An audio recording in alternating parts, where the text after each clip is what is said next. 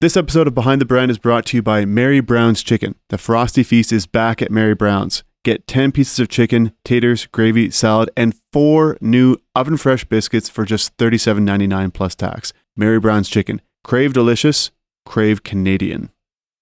We're not all Picasso here putting out, the perfect thing at the beginning. We just have to be okay with it being a little bit imperfect. We have to be okay with it getting out there, making adjustments, making changes.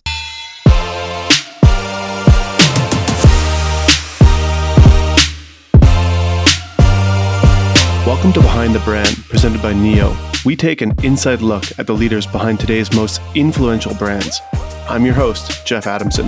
As co-founder of Neo Financial and Skip the Dishes, I'm fascinated by what it takes to build great companies. On this podcast, we'll learn from leaders that are reimagining, transforming, and innovating in the financial and retail industries across Canada. Let's get going. I am really excited to introduce Mike Gettis, co-founder and CEO of Kilne, a direct-to-consumer cookware company changing the way Canadians shop and cook. After receiving his MBA from Vlerick Business School in Belgium, Mike kicked off his career with a large brand in Europe and spent years developing expertise in business. In 2015, he launched his own entrepreneurial venture known as Endy. Endy was built with a mission to improve sleep for all Canadians and was eventually acquired by Sleep Country Canada for an impressive $89 million. But Mike didn't stop there. In 2020, he and his partner, Noel, saw the opportunity to continue improving the lives of Canadians and founded Kilne, worthy of professional chefs. Kilne works directly with the best producers to create top quality products for prices that don't break the bank. Mike, it is great to have you on the show.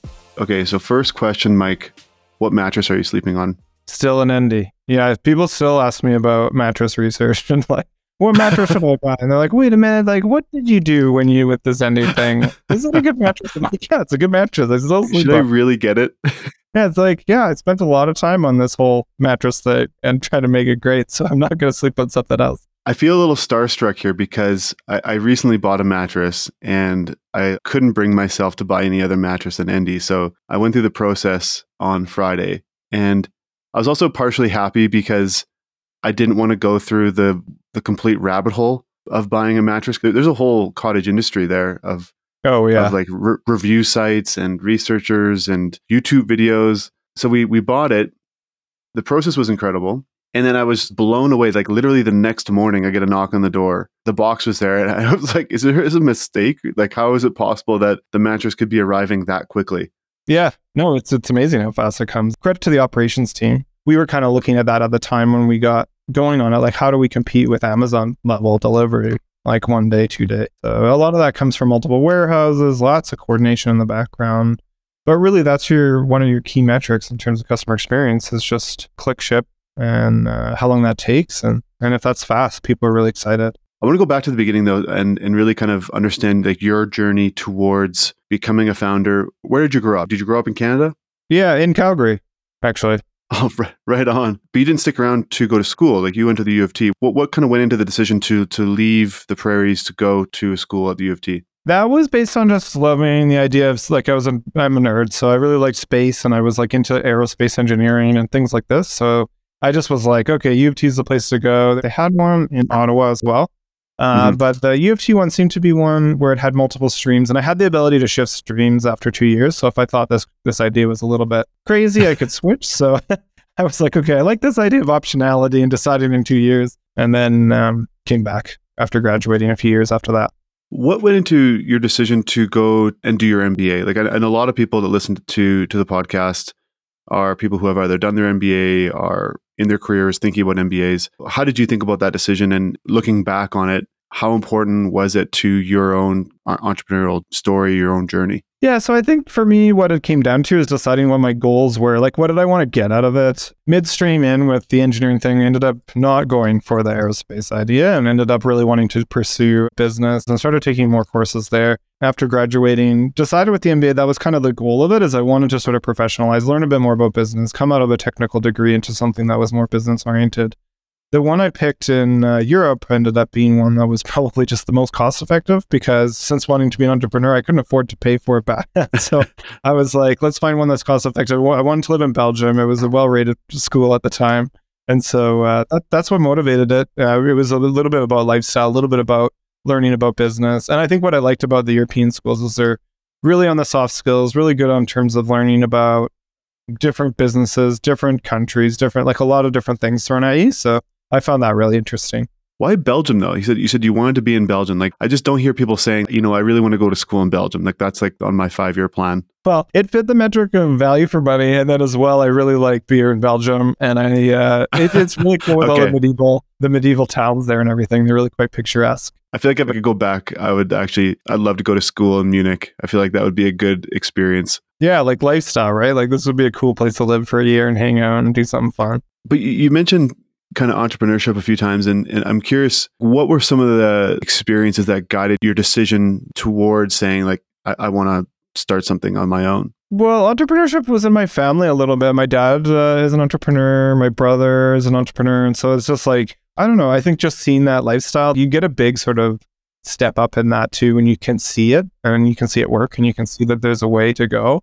I do think for some people, let's say, who didn't grow up around or weren't exposed, there's a little bit of that osmosis that occurs. Like the more entrepreneurs you spend time with, the more you're like, okay, cool, this makes sense. Because at first it's just kind of like, well, the chicken and egg problem, I think, stumbles a lot of people who've never really been exposed to it. And they're just like, well, how do I get money on an idea that doesn't make money yet? And it's just like these little chicken and egg problems continue to happen until you get to the point where you have a business that generates EBITDA and you can coast, right? But then, if everyone could do that, that's what they'd all be doing, right? Actually, in Belgium, one of my favorite pieces of advice was someone, I said, well, what is it? And it's really an action word. You have to bump into these walls by moving your feet and by doing things. And then eventually you get there. But a lot of it's having a good idea. A lot of it's having a good co-founder to work with, lots of different factors. It's interesting, though, talking about growing up around entrepreneurship, because you would have been exposed to, presumably, it wasn't just all a up and to the right course for your parents and for your brother. Like, you would have seen some of the downturns and the difficulties and the amount of work that went into it. Were you scared going into it because you were like, hey, this is really hard on my family? Or at the same time where you're like, no, I know exactly what this is going to be like? No, I don't think I was overly fearful. I think part of it too is it depends on what your version of risk is on things. And I do think a lot of entrepreneurial type thinkers, like what they look at as risk is maybe different than what other people might. Like for me, like for example, I looked at risk as just taking a job that I hated, right? Did I want to do that? No, I thought like it was way less risky to do something fun. Potentially it not work out. In terms of family and all that, I get what you're saying, or you need to bring in some money to get that going. We did kind of get started on building some revenue streams before I had kids. So many people, though, I talk to think about entrepreneurship as really just about making a ton of money and getting rich. Like personally, my own family, like my father was a firefighter. My mom, worked part-time at a hospital. We did not have any entrepreneurship at all in our family. But that idea of just doing something fun, it seemed way more risky to me, like you said, to do a job that you hated. I feel like the world is full of people doing things that they actually don't really like all that much, and they really don't think that they have another option. What do you think is most misunderstood about people who are going and thinking about starting their own company? Well, yeah, I think it is misunderstood to think that they're risk takers, that everyone who's starting their own company is some kind of a gambler or what have you. A lot of them are actually risk adverse. Like I meet a lot of entrepreneurs that are quite like they're finance oriented, they're technical oriented, especially in the digital tech space these days. And they're actually really, really buttoned up on their numbers. They spend tons of time on data. They're super risk adverse. But in other areas, maybe in terms of like the fact that they're investing their own money and all of that, yes, there's definitely risk in putting that in. But maybe they just have some faith. They're working with the right partners. They really believe in what they're doing. And that's what it comes, just some passion. And you need to just have faith that it will work out, but not necessarily your specific idea, like being too hung up on specific idea or plan, letting it flow and really going where the customers are and things like that. So I think that's the biggest part to it. So presumably, Mike, you didn't aspire as a kid to become known as the founder of one of the most successful mattress brands in Canadian history. I'm assuming you weren't just like living and breathing mattresses. What was the why behind Endy? Like the mattress industry is one that I've always wanted to disrupt, or was it more of an opportunistic problem that you saw and you're like, why isn't anyone solving this? Yeah, exactly. Like it's not like I woke up as a kid being like I told you I wanted to go be an astronaut. So I was like, that was where I was excited there, and you can't really sleep on a mattress very well in space, so it doesn't really work. Mattresses, it came about what problem I was trying to solve. And really, it was an excitement about e-commerce. I really love the idea of products and e-commerce, products that change people's lifestyle, change people's lives, I mean, to go to the extent of, in terms of improving their overall lifestyle. So, I mean, that started from just looking at a bunch of different products. We didn't just start with mattresses. We tested quite a few different ideas and looked at what might work. It was really about finding what was the best fit and what could make a business model that would work. And then in the digital realm, how those economics could work as well. Like when you start a business, you do have to make something that's sustainable in the long term. It starts off with a little snowball. You don't want to use investor money forever. So you're trying to find something that has those economics that are there as well. What I'm hearing is that you don't necessarily need to be super passionate about the particular product itself. It's more about passionate about the problem. Well, I think our passion for the product started to develop as we started to build it. And then as we got into that side of it and building the mattress and working on that side of it, that's where the passion really got into. I do think you really need to if you're entering into any product. But I think that's not where we started. It wasn't saying like, let's disrupt the mattress space at day one. It was sort of looking at that passion of what problem can we solve. What were some of the worst product ideas that you guys had? Like, were there some early pivots early on that maybe never made the light of day? Yeah, we had a magic wine holder that looked like the perfect gift idea, and it looked great. And we tried that one, but we ended up having to sell those off to an inventory clearinghouse. They took them. Yeah, I think it's a decent gift, but the seasonality of it didn't quite work. It looked cool.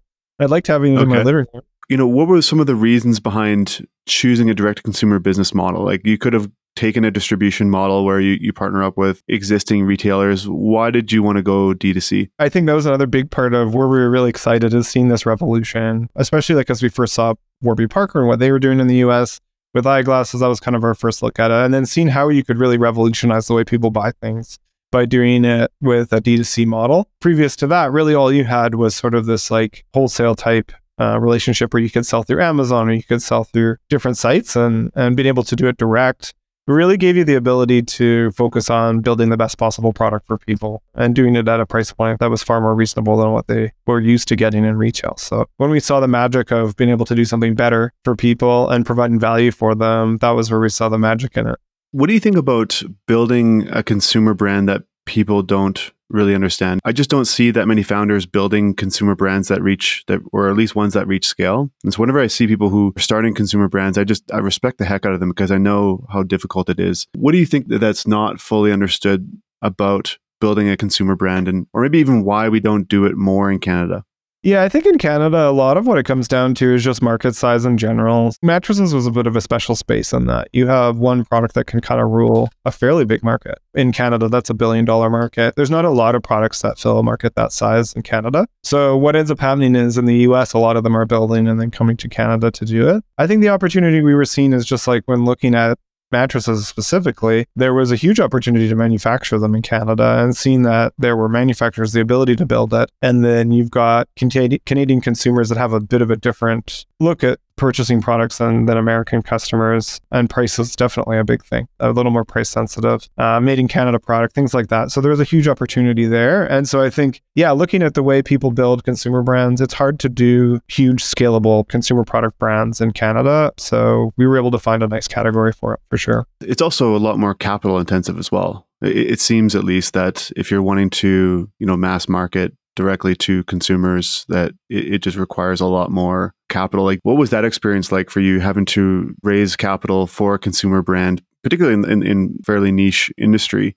Did you have struggles early on, or was it kind of you had investors coming to you day one? We bootstrapped it, and that was the beauty of it. Memory foam pillows was where we started really going early, and we were able to make money off of that. We had a little bit of money that came in from internally from ourselves, and we were able to sustain. We're big fans of building bootstrap business, and I don't think every business is suitable for it, but this particular category worked really well. Really was just about staying lean, focusing on the customer, focusing on what channels are working, making a product that's fitting the right niche in terms of price point and in terms of value add for the customer. And then we went from there, and we were able to keep going. So we didn't take in a lot of outside capital. With Kilne, the one I'm working on now, because of just all the different SKUs, it does require a little bit of outside capital. It's a bit more capital intensive. So we are raising a bit. For Endy, we didn't have to.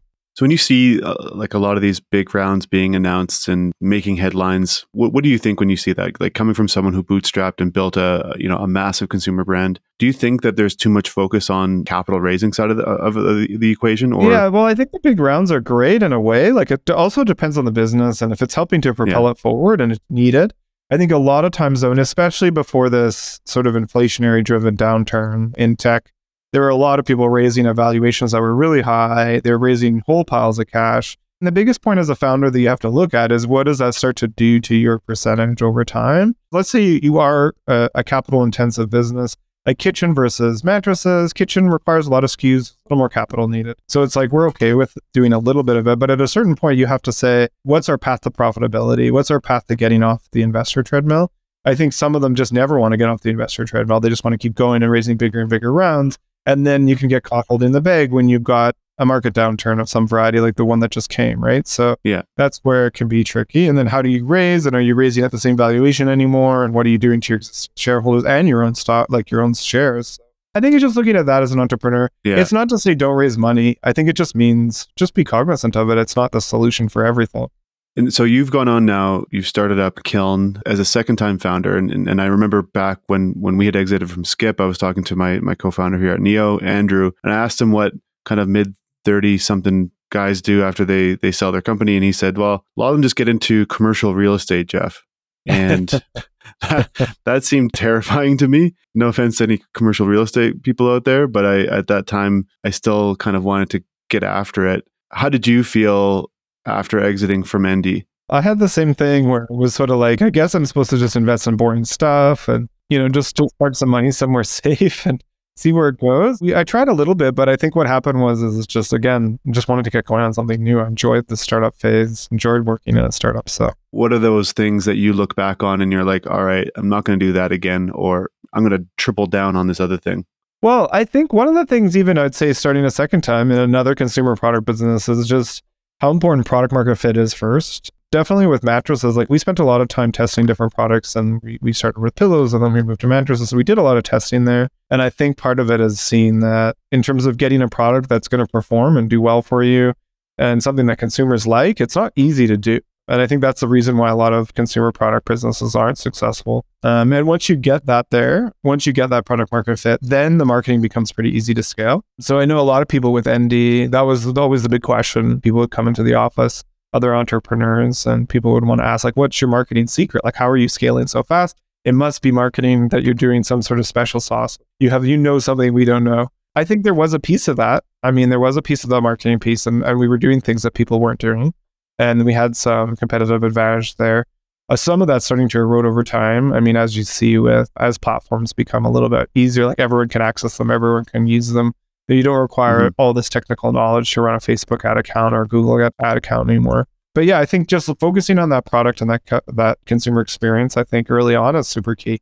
So I'd say that would be for people who are getting going. You can't spend enough time there. In terms of runway and getting going, once you get going, you kind of just have to go for it. On the product market fit side, though, this is an interesting area because it's where a lot of people get stuck, or they don't get stuck and they should. Yeah, you talk to a lot of your friends and your family and you're like, what about this idea? What about that idea? And then unfortunately, like, it can be painful bouncing your idea that you've been working on in your basement for months. And then you tell people, and some of them just aren't going to want to tell you the truth because it may be a really bad idea and they want to maintain their friendship with you, or maybe they're a family member. How did you go about finding product market with ND and now with Kilne? With customers is the best way to go. I mean, that's where you got to take a little bit of that initial testing budget. And I mean, some of it you got to start somewhere, right? That's where the chicken and egg comes in. You're going to have to start and pick a category and pick some products and start testing. One of the things we did previously to ND was testing on other channels and things like that. You can test on Amazon, you can test that sort of thing. I think in terms of D2C, like with Kilne, we've been testing just directly to customers by doing advertising and testing different products and seeing what performs. What we're finding is some of our products fit into sort of like a hero product range, and some of them are more secondary that we can upsell or send to people after through an email or something that they add on with the item. It's things like that, and that's how we're doing our testing just as we go. And I think you definitely need to test out what the premise is, like why people are buying your product, because if you don't really get that, and you don't fully get why customers are obsessed with your product, it's easy to go down the wrong rabbit hole with it, and you can get lost in it with a product that's not quite performing. So you glossed over a lot there, Mike. You basically are creating a prototype, finding a channel to sell it, selling it to someone, then following up, asking them the right questions, taking that feedback. Is that the process that you have? Like more detail on that would be awesome. Yeah, you want to pick a channel. So I think it makes sense to pick a channel, and then you want to test a few products against each other, seeing how they perform against each other, right? You have to also take into account that at scale, and after you've invested in some press and invested in getting reviews and all that other stuff, it's going to perform better. And after a bunch of customers have used it, it's going to perform better. I think it does require looking at customers and why they're buying specific products and your target customers specifically. Like, let's say for us with Kilne right now, like nonstick pans, some people are going to say, well, cast iron's better than nonstick. And we agree in some ways, and sometimes nonstick's better. But you have to figure out why and what's going on with it. It comes down to healthy cooking. Like, people don't want to cook with oil on a cast iron. They have to cook with oil. So you go through all these different things. And as we've been investigating our different product and our pipeline and going through all that stuff, it's figuring out exactly what is driving. And that also helps to drive your messaging and everything, right? Because it all comes from the product and what people are looking for. Curious to know, Mike, on the questions that you're asking, though, because on that feedback loop, sometimes the questions that you ask are really going to determine the answers that you're going to get, or sometimes you just only hear what you want to hear. So what you're really looking for is the actions or the things that are driving their decisions, as opposed to necessarily the words that they're saying. Some of it too doesn't have to necessarily come from like an open-ended question that you're sending in a survey to customers. It can come from your return process, from your reviews, from customer experience as people reach out and are chatting with you, from reviewers, and from a group of different people, right? And then as you're looking at that data, like, why are they buying this? What's the biggest thing that's driving them to yours over a competitor? What are all the different things that they're liking about your product? And then you can kind of build it out from there. Mm-hmm. And then as well, when you have a product, let's say, that's not working how you expect, it's about figuring that out, then doing a V2. As someone who likes cooking, I almost said loves, but I say I like cooking. What's the genesis story for Kilne? Came from just loving to cook, not being good at cooking, but loving cooking. And so I went out, especially after selling Endy, I was like, okay, let's get all the best cookware out there. I mean, I'm done with all this Tefal business. And so started buying nicer cookware and seeing the difference it made. It was really a big difference. And so as we started using the nicer stuff, we really started to see sort of what the aesthetics or what aesthetics were really making an impact, and also in terms of performance. So combining those factors together, then we were looking at how do we make something that everybody can use, that's good for the home chef, something that looks great, that competes with something that would be more expensive, that we can sell through Kilne. And so as we started building out that product portfolio, we're seeing that feedback from customers. They can't find these types of products anywhere else. They're really enjoying it. They're loving the brand. So we're getting the right feedback back on that. So that's been great. I guess where in your product market fit process are you right now? Are you still in the early stages, or are you kind of ready to start scaling? Well, the one thing is with Kitchen, because there's more products, we're building out our products. So what we're finding is for each product, we're seeing that we're getting great performance from it, and then we're building out more and more. It's been fun because we get to do it with each different category. We have sort of our tabletop category, which is all the things that go on your table. Then there's, we're looking at kitchen accessories, which our knives fit into, and then as well cookware, which pans and pots and things like that are fitting into. So all those categories we're learning as we go and building out and looking at that product market fit. It's fun. And are you sticking with the made in Canada manufacturing, or are you looking at taking that abroad? We've been working on the made in Canada for some of the products. We're taking some abroad because not everything can be built. So we've been looking a lot at European manufacturing. But I mean, the biggest thing is in terms of sustainability. People want to get products from factories that, in terms of green footprint and the way that they're building them, in terms of how the workers are being treated, and all of that is a big thing right now. And the challenge is, how do we also do that to make sure that we do it at a price point that's competitive? We're working to do that, and doing it directly to consumers makes a big difference. Kilne started up during the pandemic. Endy did not. Was that a material difference for you, or was it immaterial? The pandemic was great. It pushed us forward. There were a lot of people cooking at home during the pandemic, which was really awesome. In terms of building the team, though, in terms of getting the manufacturing, did you see at all any challenges just in the kind of more internal operations of Kilne? Yeah, so what we ended up doing is remote through COVID, and we've built the office remotely, and that's worked out quite well. I mean, what we're finding is we get a diverse group of people, they're across Canada, working in different places. Everyone works quite well together. We had Ray Reddy on the podcast from Ritual, and Ray actually had an interesting perspective on remote work. He had said that the companies that do remote work well are the companies that have process and documentation more ingrained into the company culture. Would you agree with that statement, or would you say that there's something else that is more important when it comes to working remotely? I mean, I can't say I'm a big process guy. I've definitely brought people to help with process and that sort of thing. I think the biggest thing for me is about communication and people working together. And I think people want to feel like they're part of a team. They want to feel like they're part of. And I think part of the challenge with remote working is just that people are in different places, working from different spots. How do you connect that together? I think some of that may come from building out some process in terms of communication and things. I think our team isn't quite probably at the scale that a Ritual might be at. So that's also a big difference. So I think for us, we're really just like, we do an in-person team building twice a year where we're either doing something together and working together on some things. Lots of just communication through the week, whether it's phone calls or whether it's Zoom calls. And then as well, just having team meetings where everyone's engaged and trying to keep everyone just what's going on and what we're up to date. And then as well, I think between all of them, they're communicating a lot between each other, making sure that people aren't isolated and that there's a group of people that you always can bounce things off of and work together on. Going into this and doing it a second time, how did you think about building your team differently than you did the first time? We started with some different, when we started Endy, we had an office with about 10 people in it early days, and we were working out of Queen West, the Burroughs building. We had some people that were helping with operations, customer experience, people on social media and that side of it. I think right away with us, one of the first things we were focused on is making sure that we had someone that was really good in terms of customer experience. Similar to with Endy, we focused on making sure we had people helping us in terms of reviews and pitching to media and getting the word out there. And that's helped us. I think creative is one of those things where I don't think you can really start a company without someone, especially D2C, without someone who's solid on the creative side. I can help you with building out your website, making those changes really quickly. I think it's hard to do with an agency. So I think building those elements and having that there helped us get moving. So we kind of just started with using the elements that we thought were the critical pieces. I can't help but notice here, Mike, that you make starting successful companies sound very easy and very nonchalant. I don't know if I'm the only one that said this about you, but you kind of just like walk through it. It seems very much just like, oh yeah, like we did this and then we did that and built a website. We got good feedback. We changed the product. Then we scaled it up. We got product market fit. And I just love how nonchalant that is. But there's got to have been times, at both companies where you're like, I'm not sure if this thing's going to work. Oh, yeah, absolutely. Yeah, I think you get to that point for sure. And I think a lot of that, like you were talking about co-founders and working with different people and all that kind of stuff. I think people are really passionate when they get a company going at the beginning. Everyone's very passionate. But I think part of it is not everyone's necessarily aligned on what activities are going to be the things that get you to where you need to get to. Everyone wants to get to that place, but it's about getting that alignment.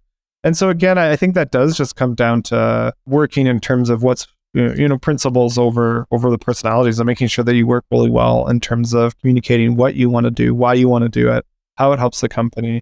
Sometimes it's about finding ways to do tests to make sure that people feel like they're being heard and that they're looking at different things. Also, just if you partner up early stages too with people where you have different expertises, I think that also helps a lot too.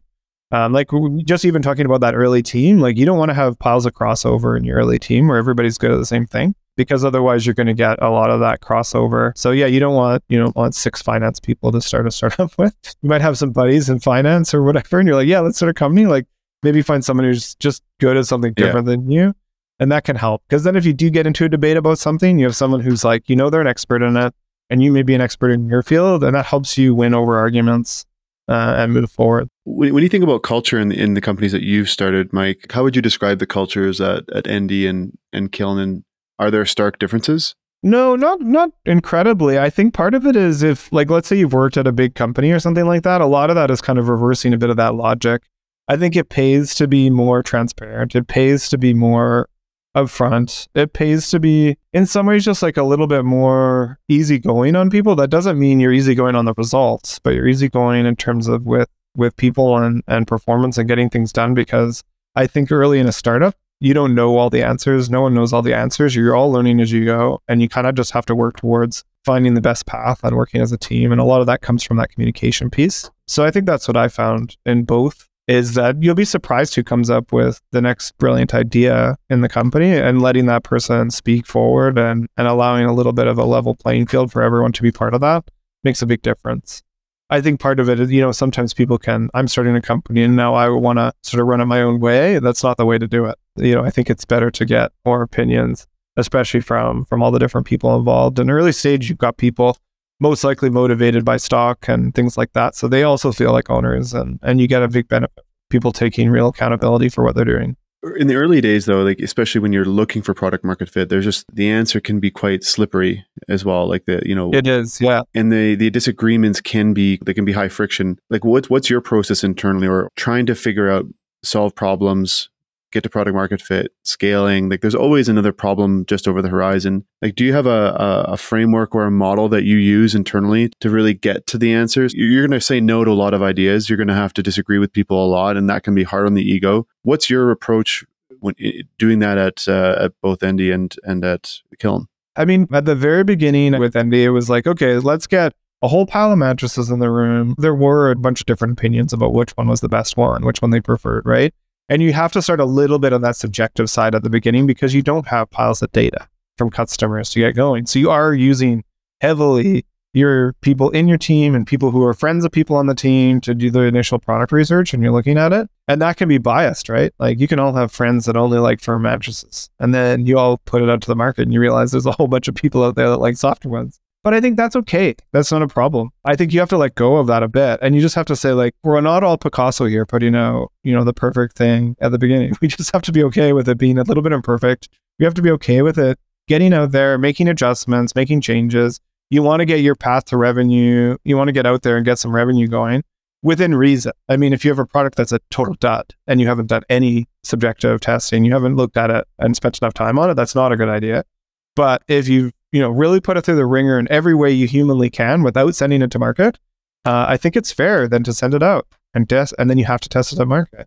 But yeah, I think it's about just letting go a little bit and letting the data help drive and work with people on that kind of stuff, letting the customers and their reviews help decide. And yeah, then be willing to do a V2 and be willing to adjust it as you go. I don't know if it's like a middle ground or not, but you need to be like so confident in the ideas that you're putting out, but at the same time be able to let go of them when you start seeing the reality come forward. And I see some people, when they're putting their ideas out there, it's too harsh on them. It's too painful for them to accept that something that they put so much time into isn't what people want, and to make those adjustments. Sure. And other people, they don't believe in it enough to even put it out there in the first place. And so it's just like they spend too much time, like analysis paralysis, like, well, let's look at this piece, let's look at that piece. And you can't say, like, there's a balance between the two. Yeah, absolutely. When do you think is the right time to get a product out, though? One camp is like, it has to be perfect, like the Steve Jobs of their product, where it's like so polished. But then the other camp is just like, let's just put something that's crap out there and we're going to take the feedback. Is there a right way to do it, or does it just depend on which industry that you're in?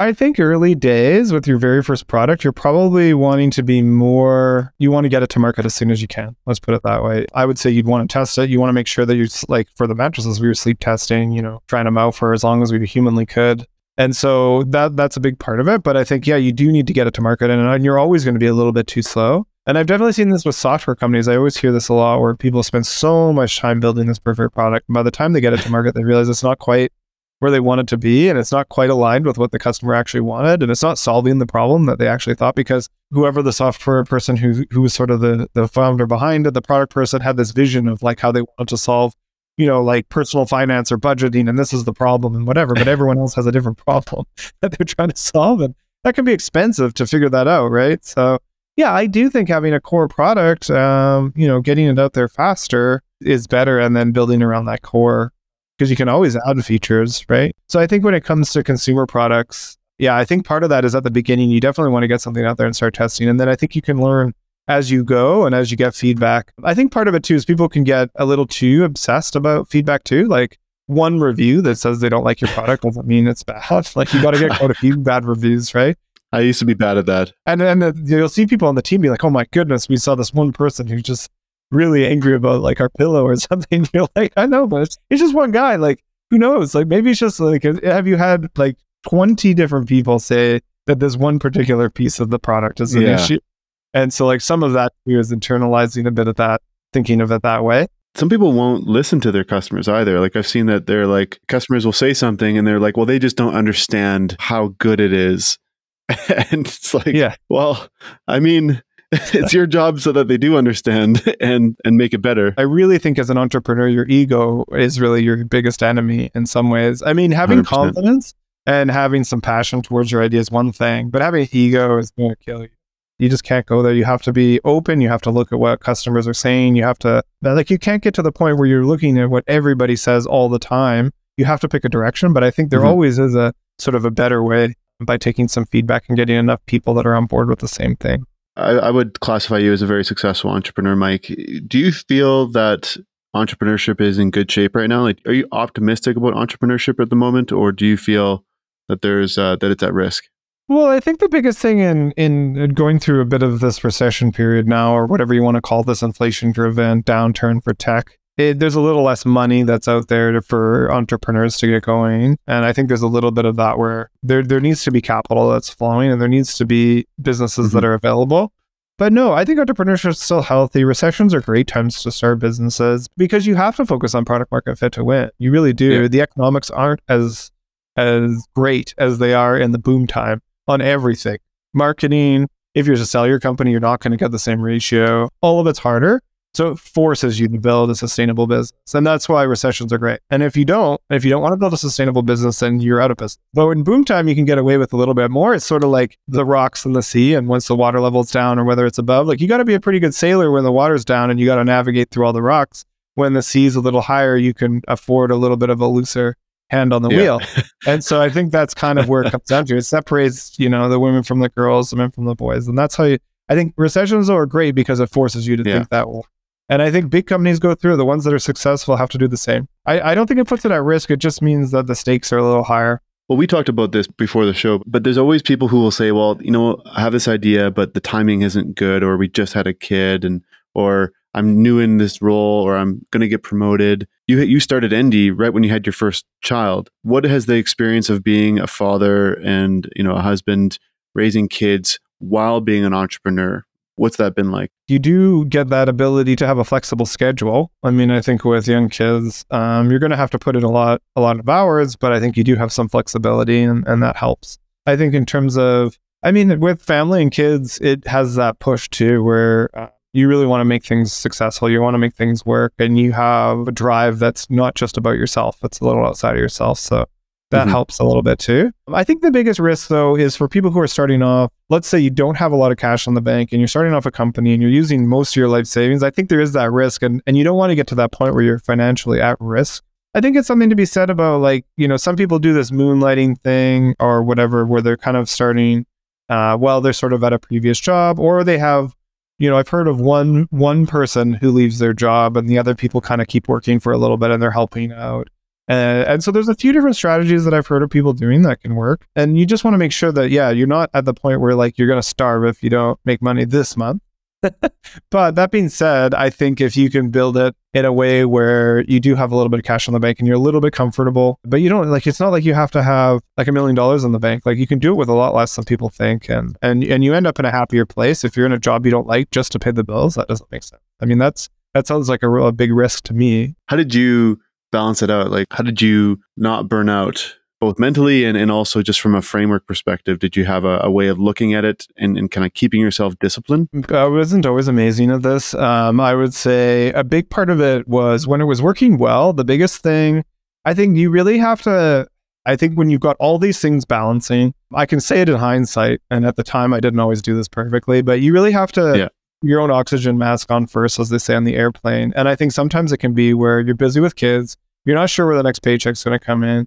You've got stuff going on with spouse, you've got stuff going on everywhere with friends, your business partners on your case about something, and then you've got all this stuff happening at once. Maybe just tell them all, I'm going to the gym this morning. I'm going to go out for a healthy breakfast. I'll be right back.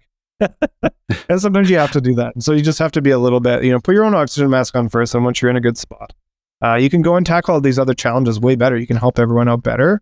I think you can be self-sacrificing sometimes with this stuff as a co-founder and whatever, and you want to put everyone else ahead and you want to help. So I think it's just making sure that you balance that. So I definitely have had my challenges where I've said, I've had to take a bit of a break and things like that where it's been busy. So I think I recommend that to everyone, that you just have to put your mental health at the forefront with this stuff, because it's a lot of pressure, right? When you've got staff, you've got your family, you've got all this stuff.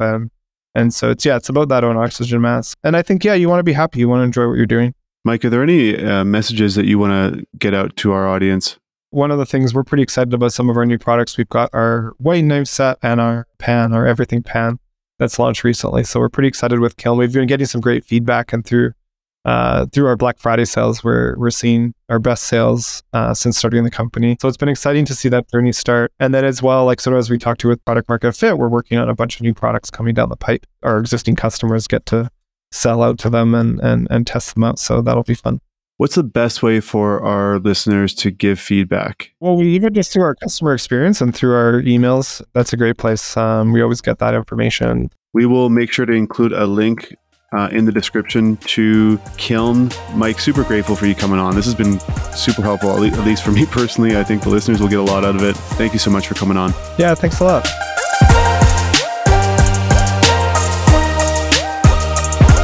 Thank you for tuning in to Behind the Brand, presented by Neo. If you enjoyed today's show and are interested in learning about Neo for Business or our customer products, visit us at neofinancial.com. And don't forget to subscribe on Apple Podcasts or Spotify so you never miss an episode.